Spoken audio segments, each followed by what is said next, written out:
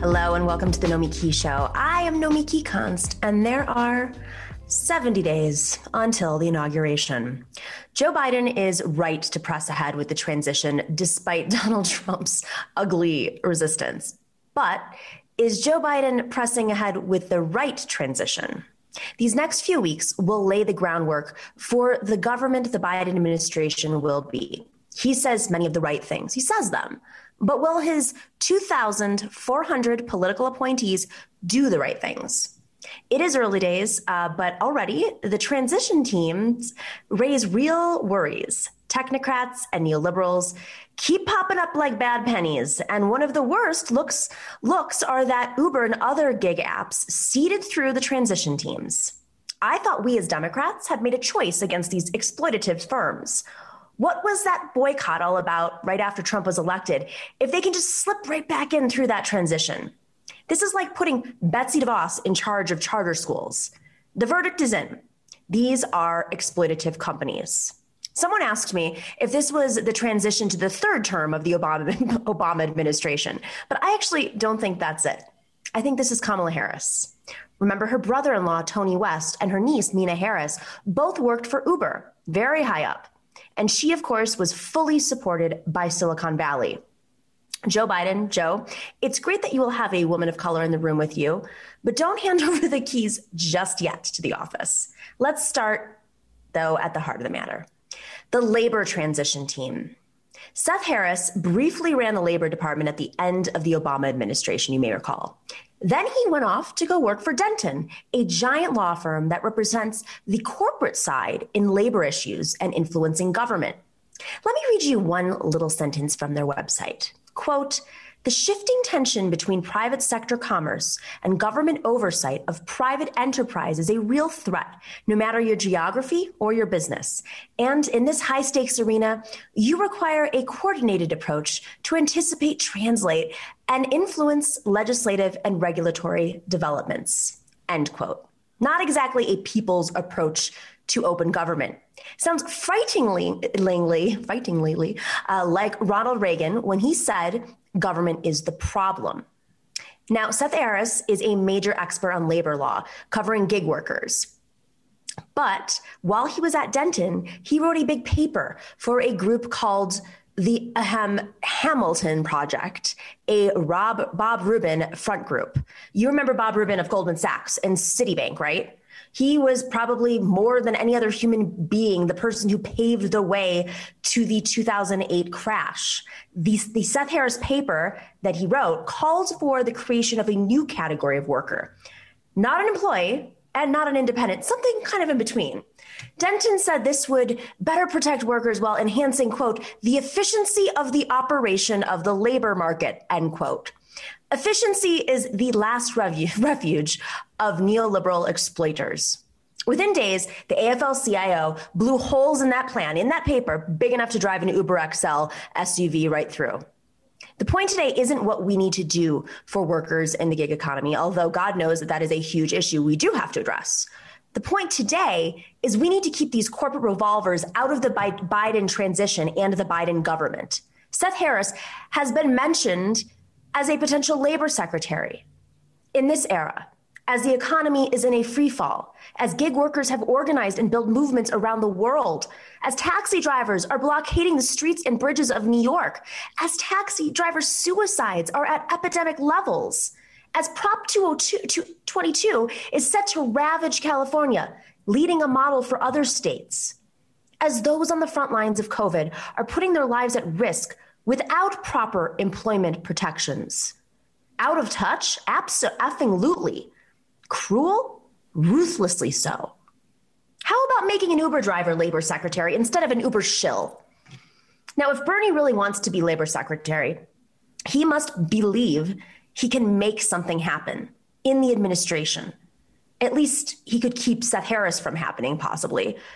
But Seth Harris is not the only one. Lyft, Airbnb, and Amazon all have staffers on the transition team for the Office of Management and Budget, the government's control center.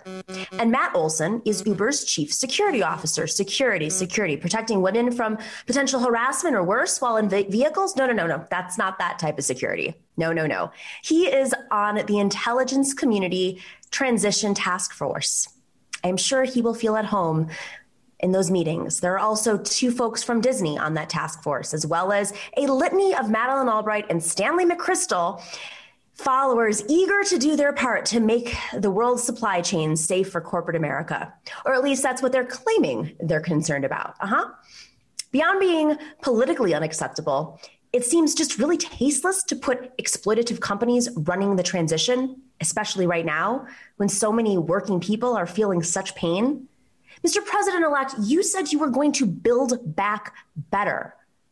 Look to history. You even mentioned unions, protecting workers. That's what helped us build back after previous crises, not technocrats exploiting already hurting and in crises working people. Think unions first. Think workers first. That's what needs to be on your mind right now, not these shills for big tech. This is a dangerous game we're playing, and it's abso-effing-lutely important and a big effing deal, as you like to say, to make sure that you are protecting workers right now. All right, we have a terrific show today. We have Salvador Tio, who is on to discuss the Puerto Rican statehood vote that happened last week. What is it? What does it mean? Was it a real vote? There's been a lot of controversy. And then later, Jordan Zakarin is on to talk about today's big stories, and there are a lot. All right, we will be right back with Salvador.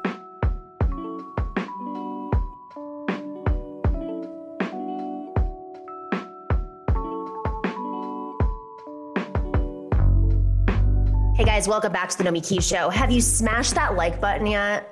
Have you hit that little, that bell, the dingy bell thing? So that's how you're going to know when I go live late at night, when something crazy happens. I say this every show, but let me tell you, you never know. Sometimes I feel motivated.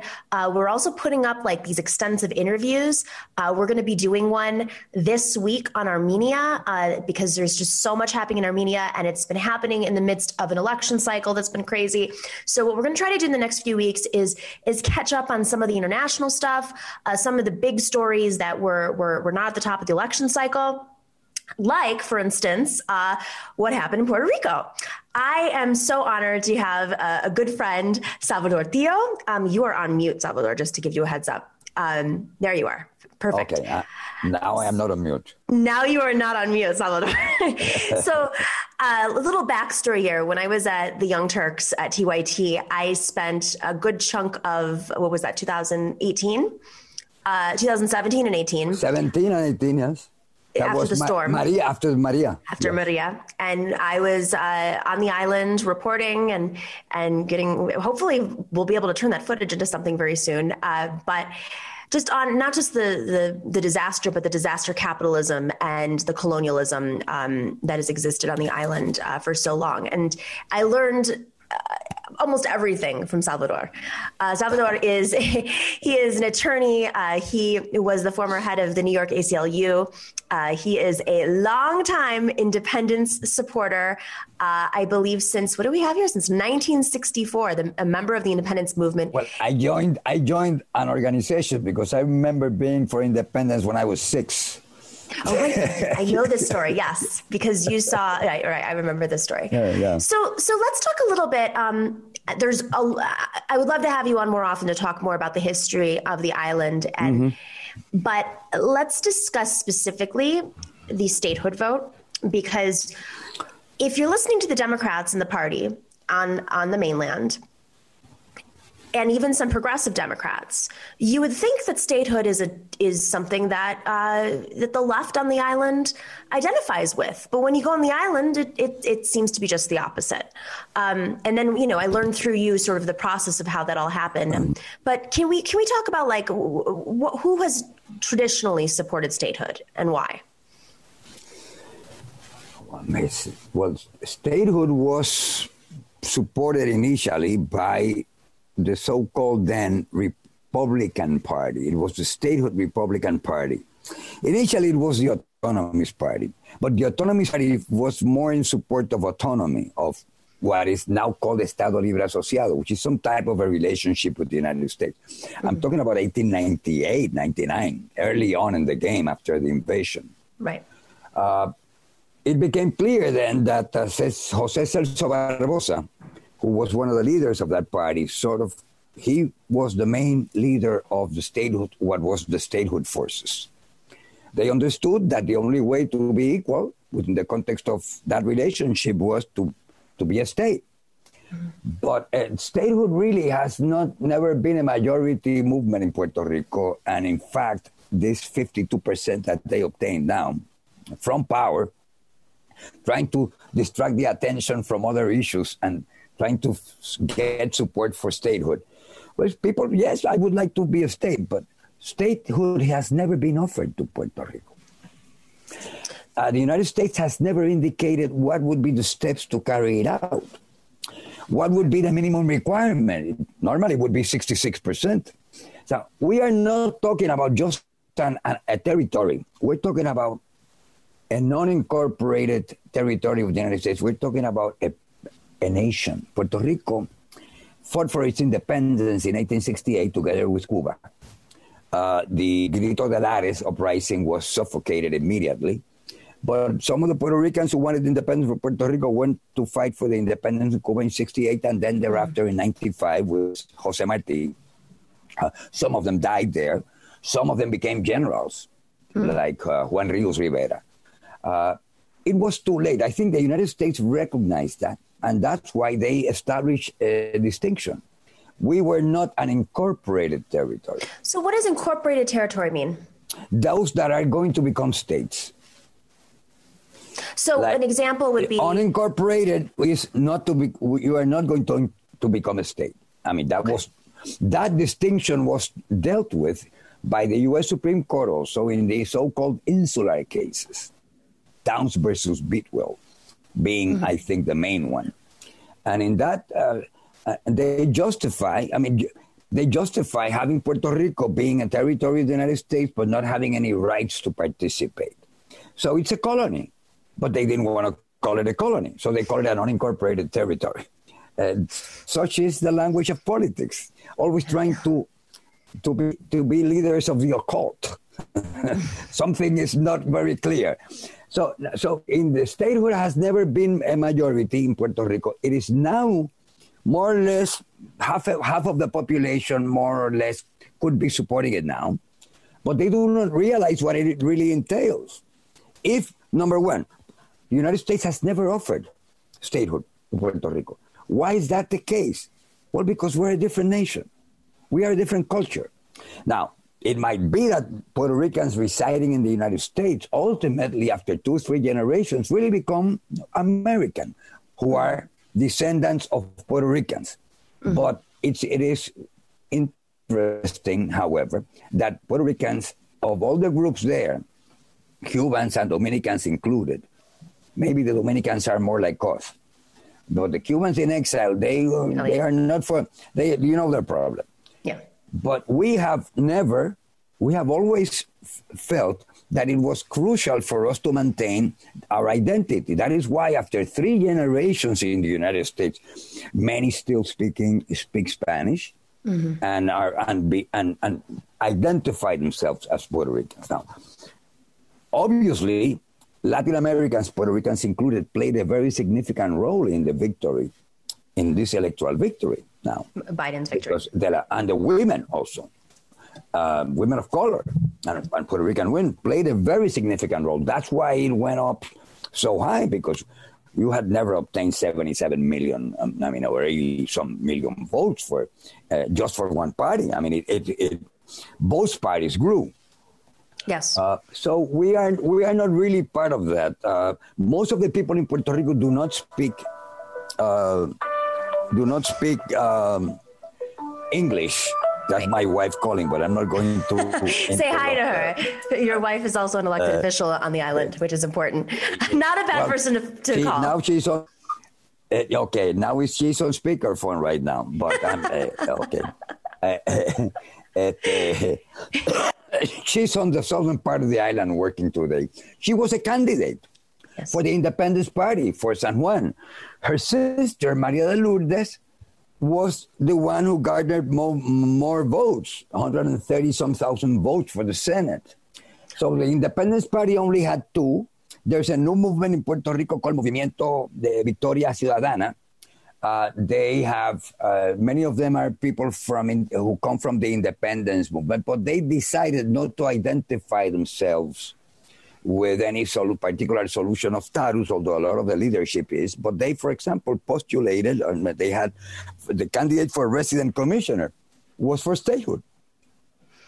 So they want to include within their group people who are first. They are not a status-defined party. Right. We are. So when you say status-defined party, just so folks understand that, it's the parties, the majority of the parties traditionally on the island have not been like Democrat versus Republican. Mm-hmm. They're basically, it's based on whatever they want the island to be. Do you want the island to be autonomous? Do you want it to be independent? Mm-hmm. Do you want it to be a state of the United States? So I want to talk about sort of like the legitimacy of these statehood votes, because there have been previous statehood votes that have passed, right?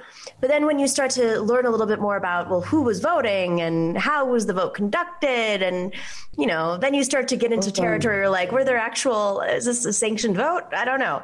So can you explain how that worked in the past? It gets involved with the local politics of who's going to win the election. The party that was in power is the statehood party. Right. Which no longer calls itself statehood party. It's the Partido Nuevo Progresista. That's since the 60s when it was founded. But it was really a continuation of the old Republican statehood party, because they were, Republicans of the Abraham Lincoln ilk. Mm-hmm. Because that's what they felt inspired. The people who supported statehood felt that Puerto Rico could be part of that.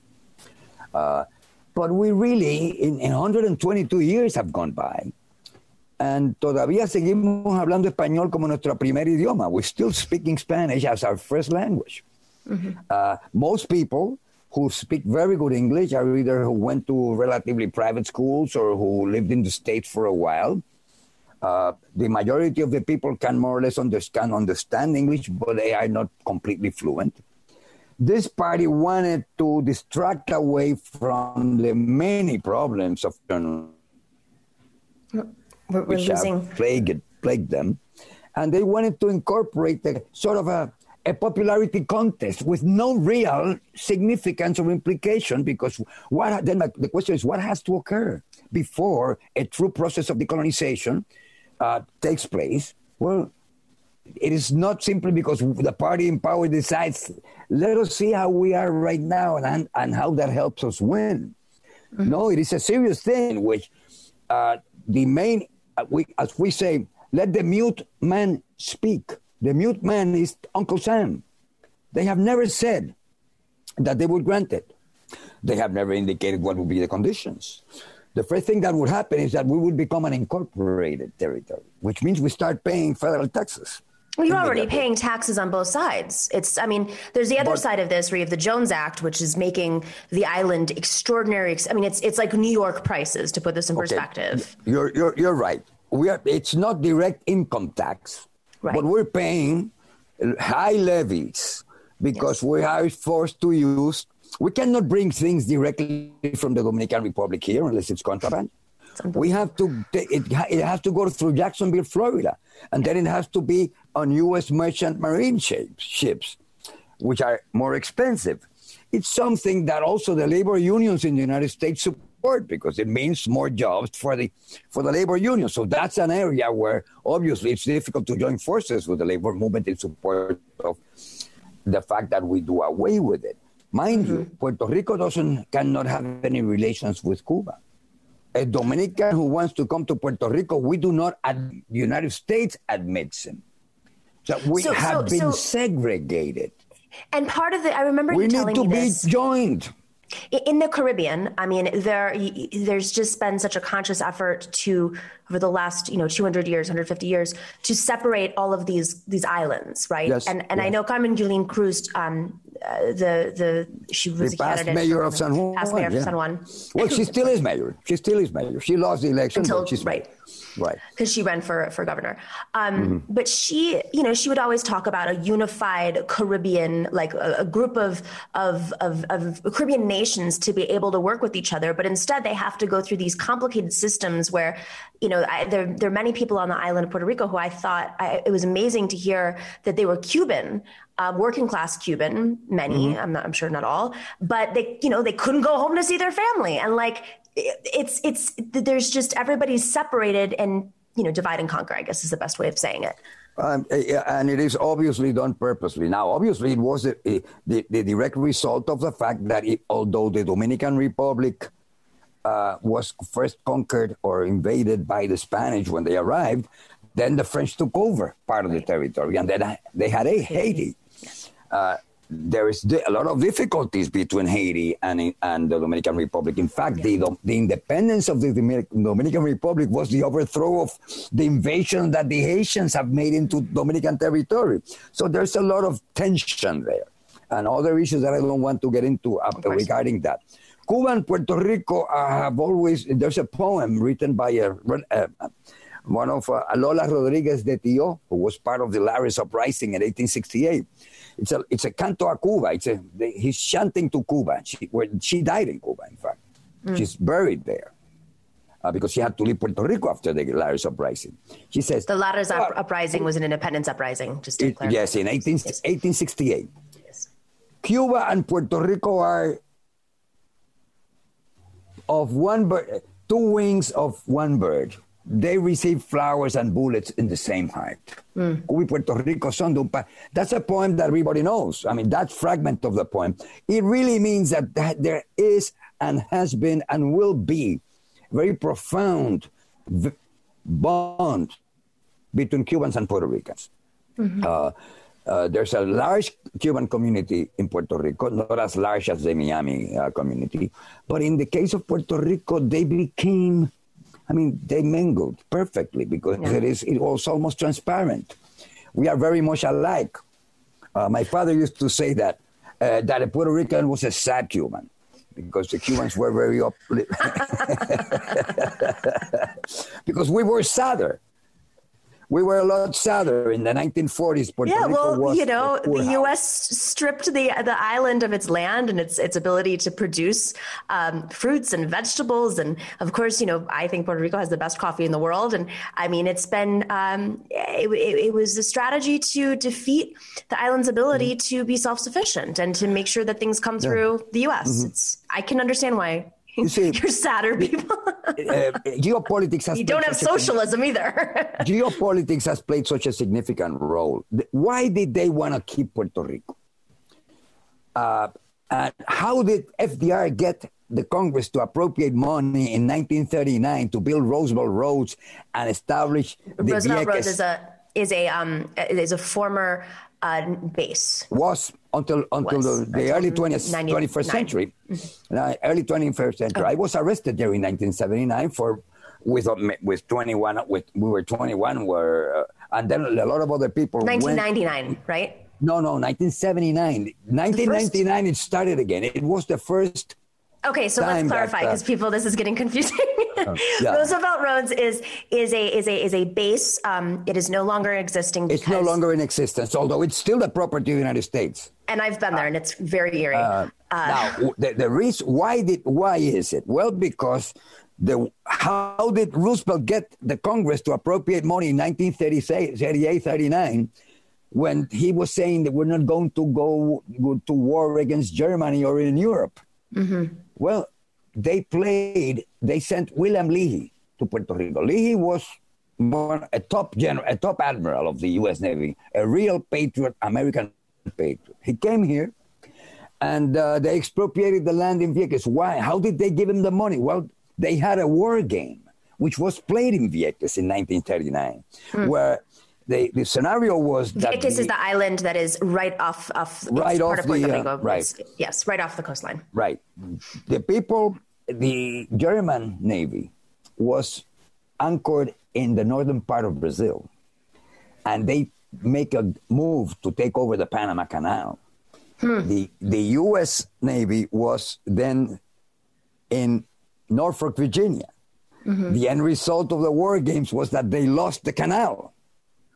Now, it was very clear for Americans ever since the 1898 and the William Randolph Hearst following of the Oregon that left Oregon and went all over to the southern part of Patagonia to come up to Cuba, that the Panama Canal was something that the Americans needed. They had not been able to finish it because of the mosquitoes, but they didn't find out that it was the mosquitoes until they went to Cuba and realized, because there was a guy there called Carlos Finlay, a doctor, who said that it was the mosquito.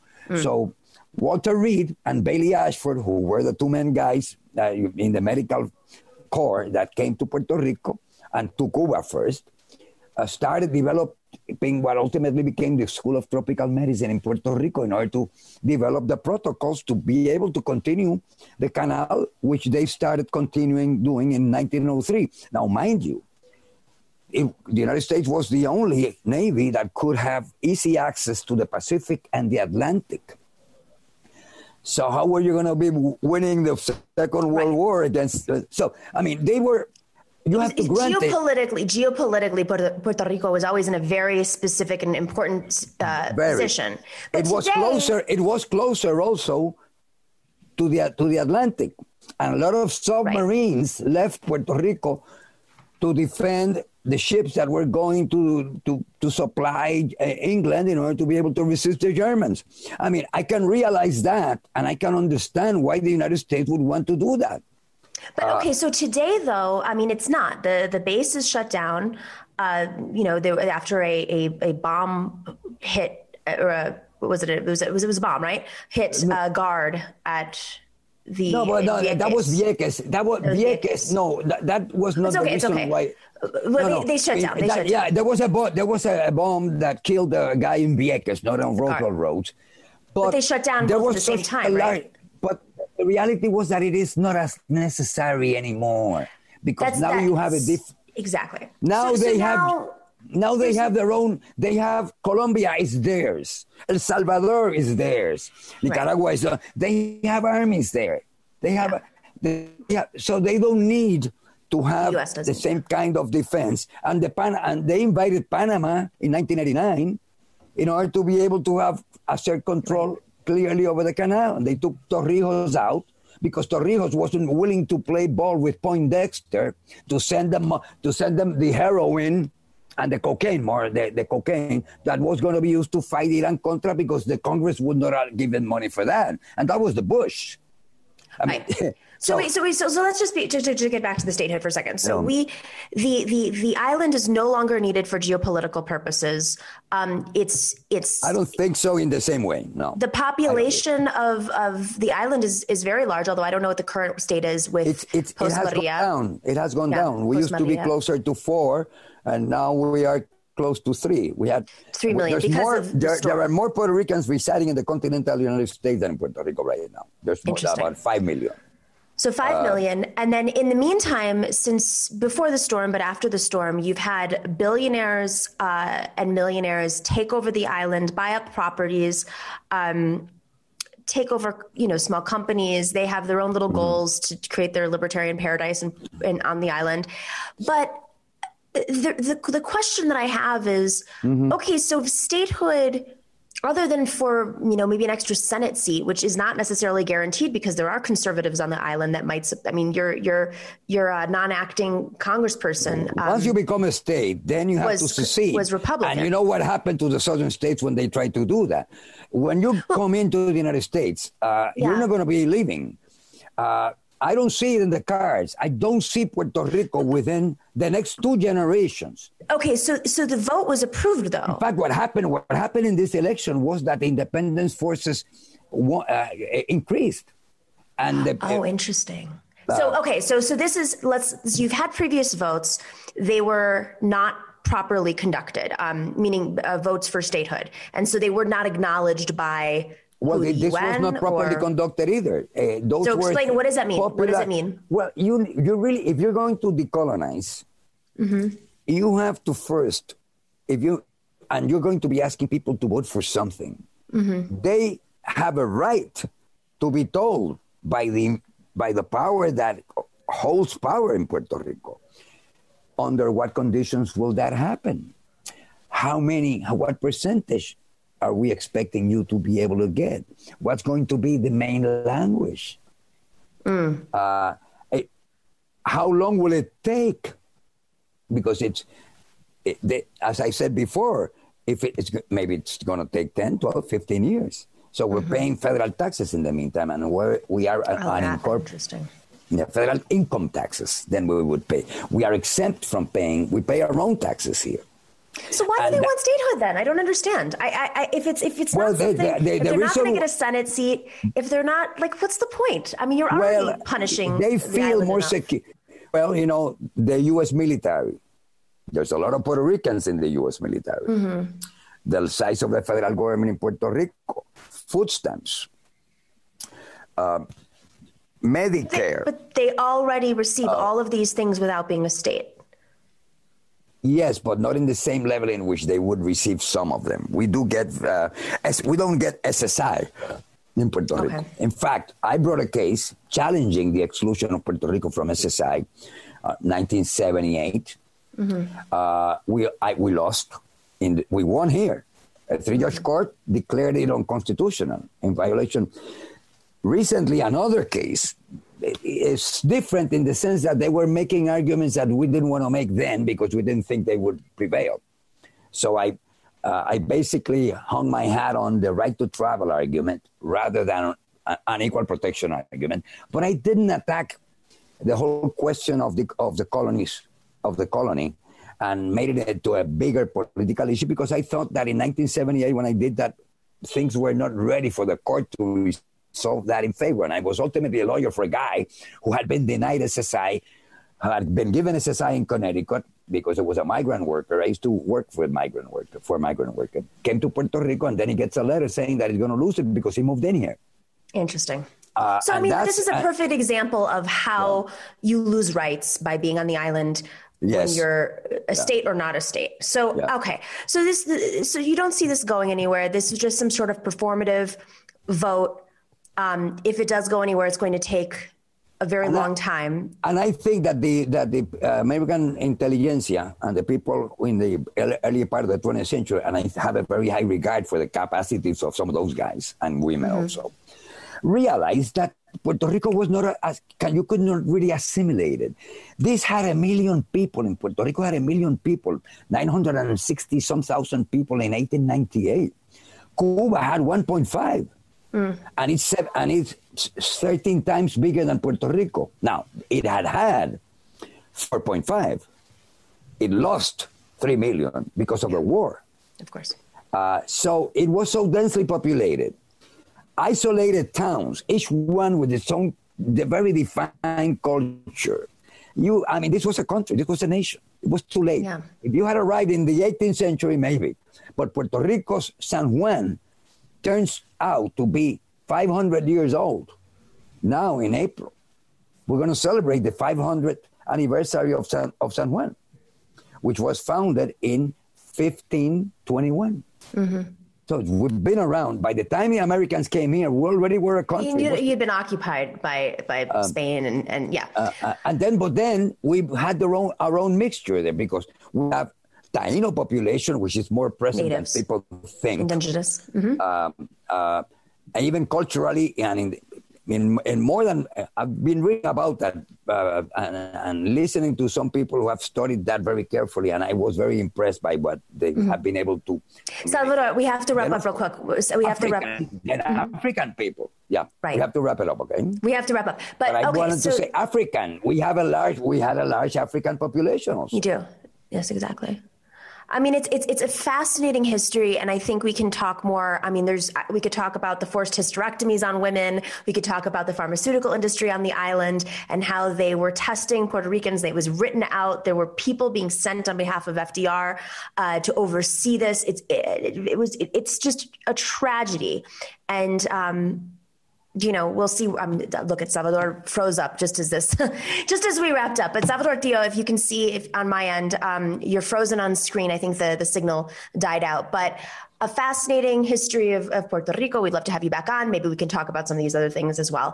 All right. We will be right back with Jordan Zakarin to talk about today's news. Give us 1 second.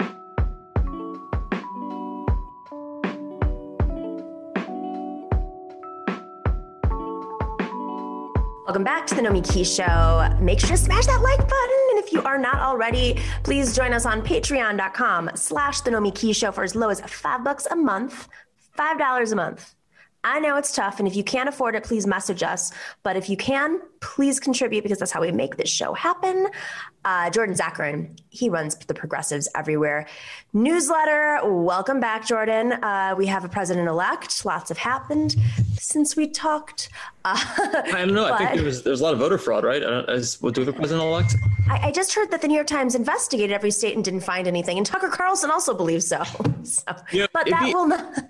It's incredible that Democrats, they decided they're going to trick everyone and steal the election, but they're going to let Republicans keep the Senate and all the state House majorities. It's just real fun. Really smart. Yeah, it's smart, yeah. So I wanted to. It actually would be a Democratic plot to just take one of them and lose the rest. Like, we can only focus on one thing at a time. Right. We don't want to be There's only so much money we could take in. Yeah, we don't want to be too progressive, so we're going to let Republicans hold. It's like Andrew Cuomo. It's actually exactly like that. They don't even need an IDC. They could just trick all these people to run and fail. Yeah. On that note, Mike Pompeo, his refusal to acknowledge Biden's victory in the presidential election has sparked some outrage. Pompeo's promise of a, quote, smooth transition into a second term, Trump term, I should say, disregards the will of millions of people who turned out to cast the vote for Biden. So Here we go. What's going on right now? I mean, this is like, what's the end game here? How long can they carry this out? Well, if you look at Mike Pompeo, the countries that the United States is closest with right now do have dictatorship. So maybe, he just really does admire it. He does want to see Trump take the second term, be a Kim Jong-un of the United States. The thing is, like, I don't know what the end game is for Trump. I mean, I know the end game is for Trump. He wants to stay president. It's not going to happen. There's no evidence of voter fraud. All the Republican, election officials say nothing happened, unless they can convince people in each state legislature that are controlled by Republicans to give the electoral votes to Trump, despite Democrats winning. And I don't think it's going to happen. I don't think they're going to take the election. What I do think is going to happen is that they're trying to create more and more uncertainty, more and more distrust with the system, delegitimize, Biden from the beginning. They can't say that, where's his birth certificate? We know he was born in Scranton. He made that very clear. We know that he was born in Scranton.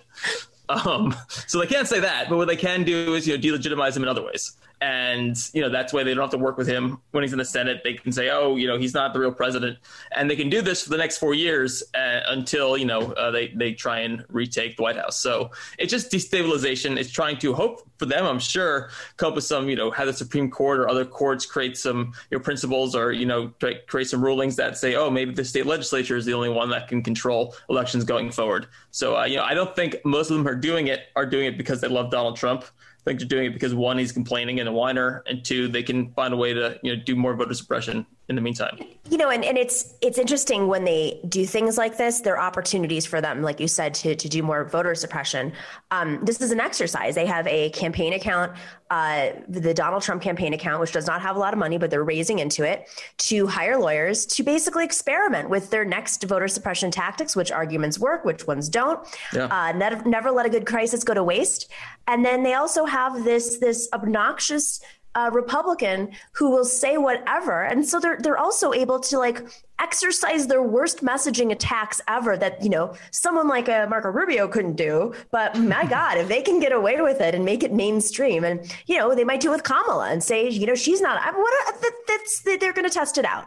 I think it's an interesting point. Very smart. Yeah. I think that they, ahead of time, the Supreme Court said only state legislatures can, deal with election laws. And so I think they're really trying to hammer that point home. And I think also a lot of them are just terrified of Trump, right? We saw David Perdue and Kelly Loeffler, the senators from Georgia. They're terrified that he's going to say anything bad about them. So they wrote that terribly written letter to the Republican Secretary of State, Brad Raffensperger, saying, you got to resign. I guess you didn't do as much voter suppression as Brian Kemp. And there's no evidence of that, but they're afraid that Trump's going to tweet something nasty about them or not come down and help get out the vote. So I will say that hopefully this creates a Republican civil war, because, if Trump's side, if he's mad at Republicans, he doesn't want to help them out. We can see that. I don't see that happening. I think that they love having him do all the dirty work for them, and so that it's mainstreamed. I really think that's it. I mean, and of course, there's a Senate race, the 2 Senate races. That's one thing, but I don't know how long they can drag this out for. I mean, do you see this going on for the next month, almost 2 months until the Georgia primary? The Georgia, whatever, the runoff. Yeah, I can't imagine it happening because at some point, Biden's team, we'll talk about the transition, does have to get in there. They do have to start, changing the passwords and learning how the systems work. Oh, it'll be really easy because their transition team is made up of a bunch of Google executives and tech executives. Right, that's true. Who will just be like, oh, we're so sorry we locked you out. We just changed the security codes. So many people who have been there before during the Obama administration, so they know their way around. But, that's true. They can literally shut down their accounts. And also, none of them use, government email, right? They're all using Jared Kushner and all them. They weren't using secure email. I thought that was a big deal at some point. But I thought they cared a lot about emails. Yeah, they really care about the security of American email. Trump using his BlackBerry unsecured tweet whatever he wants. Yeah, I think that at some point they're going to have to accept that Trump is not going to be president. And Trump is either going to have to accept it or throw a huge fit and bring down the Republican Party with him. I'm just being hopeful. I'm just really being hopeful that he burns it all down. Oh, I just think they don't care about him. They'll let them embarrass. He's embarrassing himself, and it's great. And it'll be exciting to be done with him because he's such a devil to work with. But also, he can exercise all of their greatest imaginative, like the Jeff Sessions, his imagination must be running wild right now with all of the voter suppression tactics that they can use. Well, you look at Jeff Sessions, it's actually a good example because Trump used his early endorsement, and then didn't like what he did, push him aside, destroyed his political career. No one's crying for Jeff Sessions, obviously, but it's sort of funny to see Trump his whole life using people and then tossing them aside, running over them whenever he doesn't need them anymore. Now Republicans are going to kind of do that to him. So I'm not rooting for any side of it, but it is kind of nice to see Trump get his just rewards in that way. So fascinating. All right, let's switch topics. We have been here before. That's our favorite one. Have we been here before? We've been here before. How do we push left when big money and corporate interests are pushing right? In these times, reported that 1/3 of Biden's Pentagon transition team is funded by the weapons industry. Shocker. 3 of the team members were most recently employed by the Center for Strategic and International Studies, which takes cash from Northrop Grumman, I can never say it, Lockheed Martin, and Raytheon. They need easier to say names. We do not need these people obviously leading the way on the international stage when it comes to spending big government money or public, international welfare. Major problem. How does Biden think he can get away with this in this kind of era? Like with the temperature that's out there right now in the Democratic Party, it blows my mind that these folks think they can get away with this. Well, you're seeing assaults from all sides at the progressive side, right? You're seeing the centrists in the House of Representatives, now in the Senate.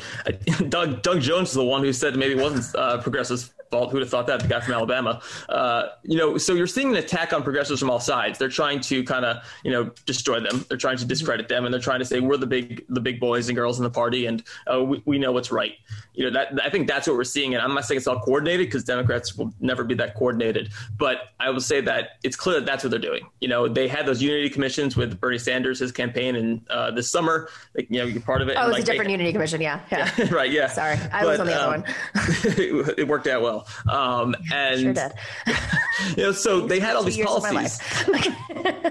I'm sorry. I mean, it was a tough time for everybody the last bunch of years. It's okay. I got to know Kamala Harris's sister, and I got to know Joe Biden's campaign manager, and looking back at it, I'm like, oh, those were the people running the commission that set the terms for the Democratic primary. They always knew. Yeah. Well, we're stuck with them now. It's just a matter of how do we move forward with that? And again, we're in a bit of a war right now, or a little not quite a civil war, but a big battle between progressives and centrists, and fighting over who was the worst. And I think that goes to the Biden, cabinet. That makes a difference there too, as well. They can discredit progressives, and they can discredit the complaints about the cabinet. That being said, there are a lot of people in the cabinet list of people who might join. There's a lot of people in the transition team that progressives should have a big objection to. The one I'm looking at right now, we want to see Bernie Sanders or someone from the left be the labor secretary, right? That's really important, especially given not having a Republican, or having probably a Republican Senate, right? So a lot of rules are going to have to be changed. A lot of things are going to have to be done within the administration. And this guy, Seth Harris, who was one of the guys who created the template basically for Prop 22, which said, all right, Uber, obviously in California, Prop 22, they tricked people into voting to take away benefits from Uber and Lyft drivers and other gig workers. And so that's a big one. That's a big one that progressives are going to have to really push back on. I don't know if he was on that list so that progressives do push back on that and they can put in someone moderate who they'd know they'd rather have anyways. But I think progressives are going to have to pick their spots. I think running around, trying to stop every single person is going to be tough.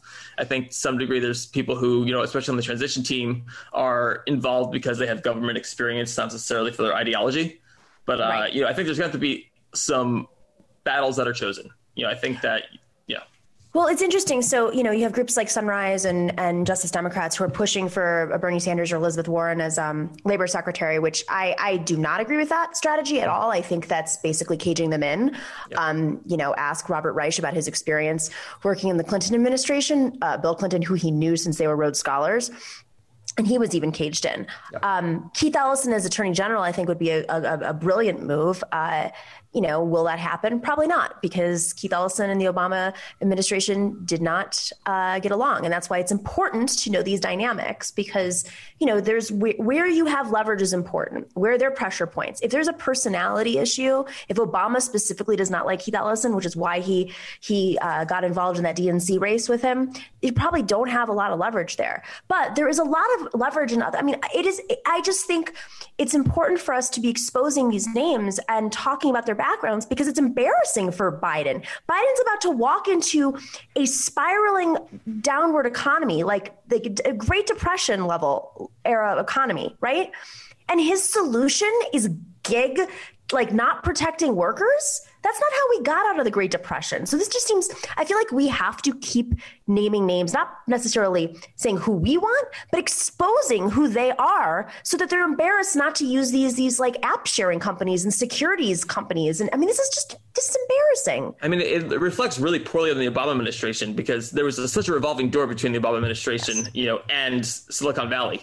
And so when you look at, all right, who are the experienced Democrats, people who have experience in the White House, experience in different cabinet places, different state governments, it ends up being all these tech industry people, all these finance people, all these people who work at JP Morgan and Capital One and, Visa and, Airbnb, Amazon, because they were the Democrats, that's where they went, right? After they all lost in 2016, that's where they ended up going. Maybe even before that, there was such a pipeline between Democrats and Silicon Valley, especially Uber and Airbnb and all those companies. And so it's, depressing that that's where the quote unquote talent is, because Democrats for so long left the grassroots fallow. You've been working hard to have people rise up and be able to take those positions and have that experience. So it's sad that that's the position we're in, right? I think that, and you can't change that, but I think it should be mentioned and noticed that this is not just, Biden's call, it's the Democratic Party's call for the last 20 years. You see, like I said, you see the way that they were reacting to any progressive ideas, right? Any progressive ideas at all, you killed us. So this is what we were left with. And so, like you said, you have to expose those names, but also expose how this happened. Right. And it did start, I think probably most notably it started with the Clinton administration when he started, he basically sold, he sold off the Lincoln bedroom to donors and for political interests. That's when this transactional type of politics started, and the technocrats started to come in. Go read anything by Matt Stoller ever, and he's been on our show talking about it.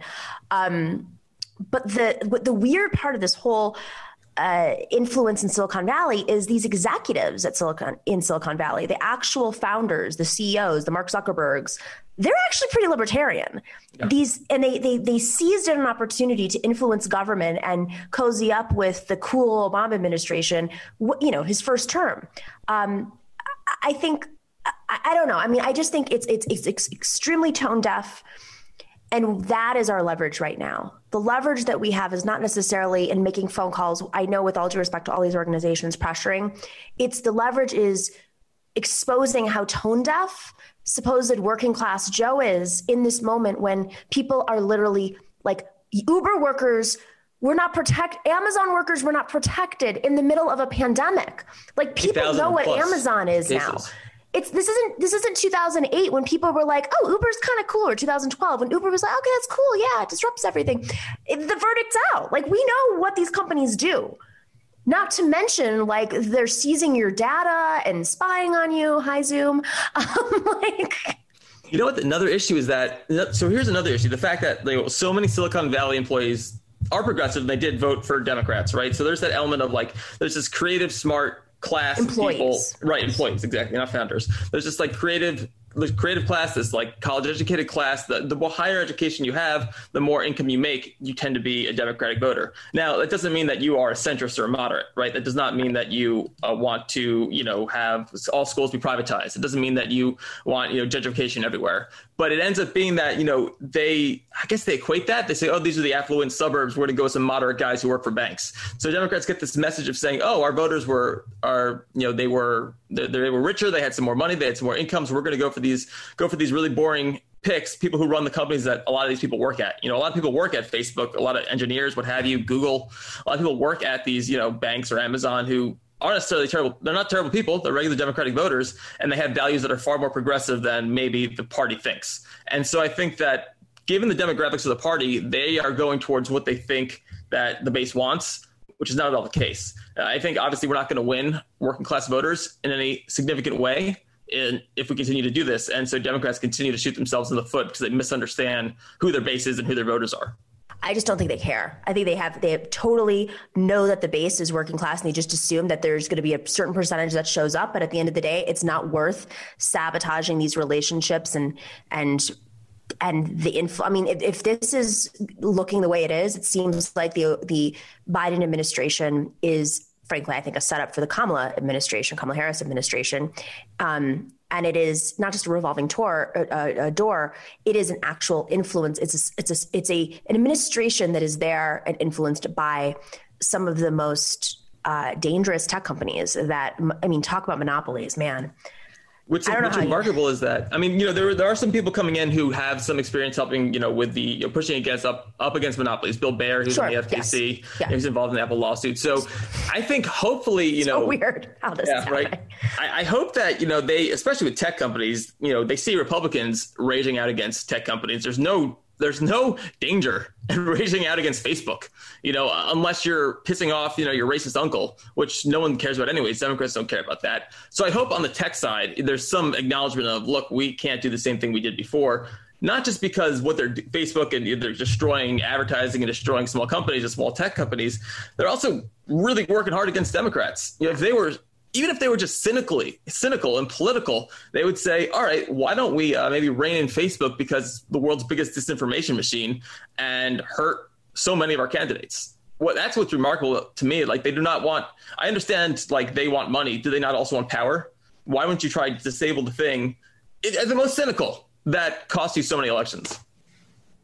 Because, Jordan, the people who ran the elections are now running Uber, and they have not been paying attention to how elections work anymore.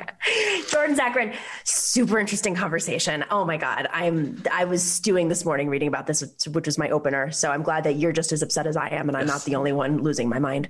All right. Well, I want to say, give some shout outs to folks. You're free to leave, Jordan.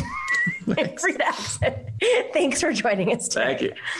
All right. Professor Harvey K says, what did you expect, Nomi? DOD headed by Bernie. Harvey. All right. Special shout out to RY saying solar panels in the White House 2021. Exactly. That's just one thing we need. Jules T says, exactly, Nomi. The GOP will display solidarity until January 5th for Georgia race, then throw Tang under the urinal. All right. Thanks to everybody in the live chat, Professor Harvey K, especially, and MIDI doctors and Jules for working the algorithms, and huge thanks to our moderators, Bob and Shokin, for keeping it real in that chat. And if you haven't already, make sure to subscribe and join us on Patreon. Patreon.com/The Show. Oh, special late super chat. Vinny Holiday says, I heard someone argue Biden didn't negatively affect down ballot votes because of the large margins he won by. What say you about this perspective? P.S. Your show is incredibly informative. Thank you. Thank you, Vinny Holiday. That he didn't negatively affect down ballot votes because of the large margin he won by. He didn't win by a large margin in many of those states. They were actually pretty slim. I have to look at the swing district.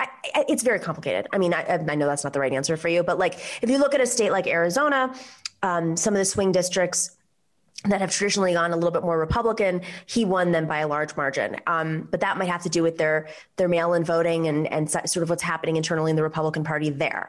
I just think it's case by case. And the turnout was just so high. It's like Florida, and figure out what's going on, like where Donna Shalala's district was. Like that was a really interesting one. You know, it's a Democrat +5 district, and she lost. She obviously was not progressive, but it's also not a super progressive district either. So I'm curious. I'm going to have to take a look and see what it was that, a little bit closer in the numbers, but I don't want to say it's too soon, but it's a little too soon. All right, guys, I will see you tomorrow. Same time, same place. Be well.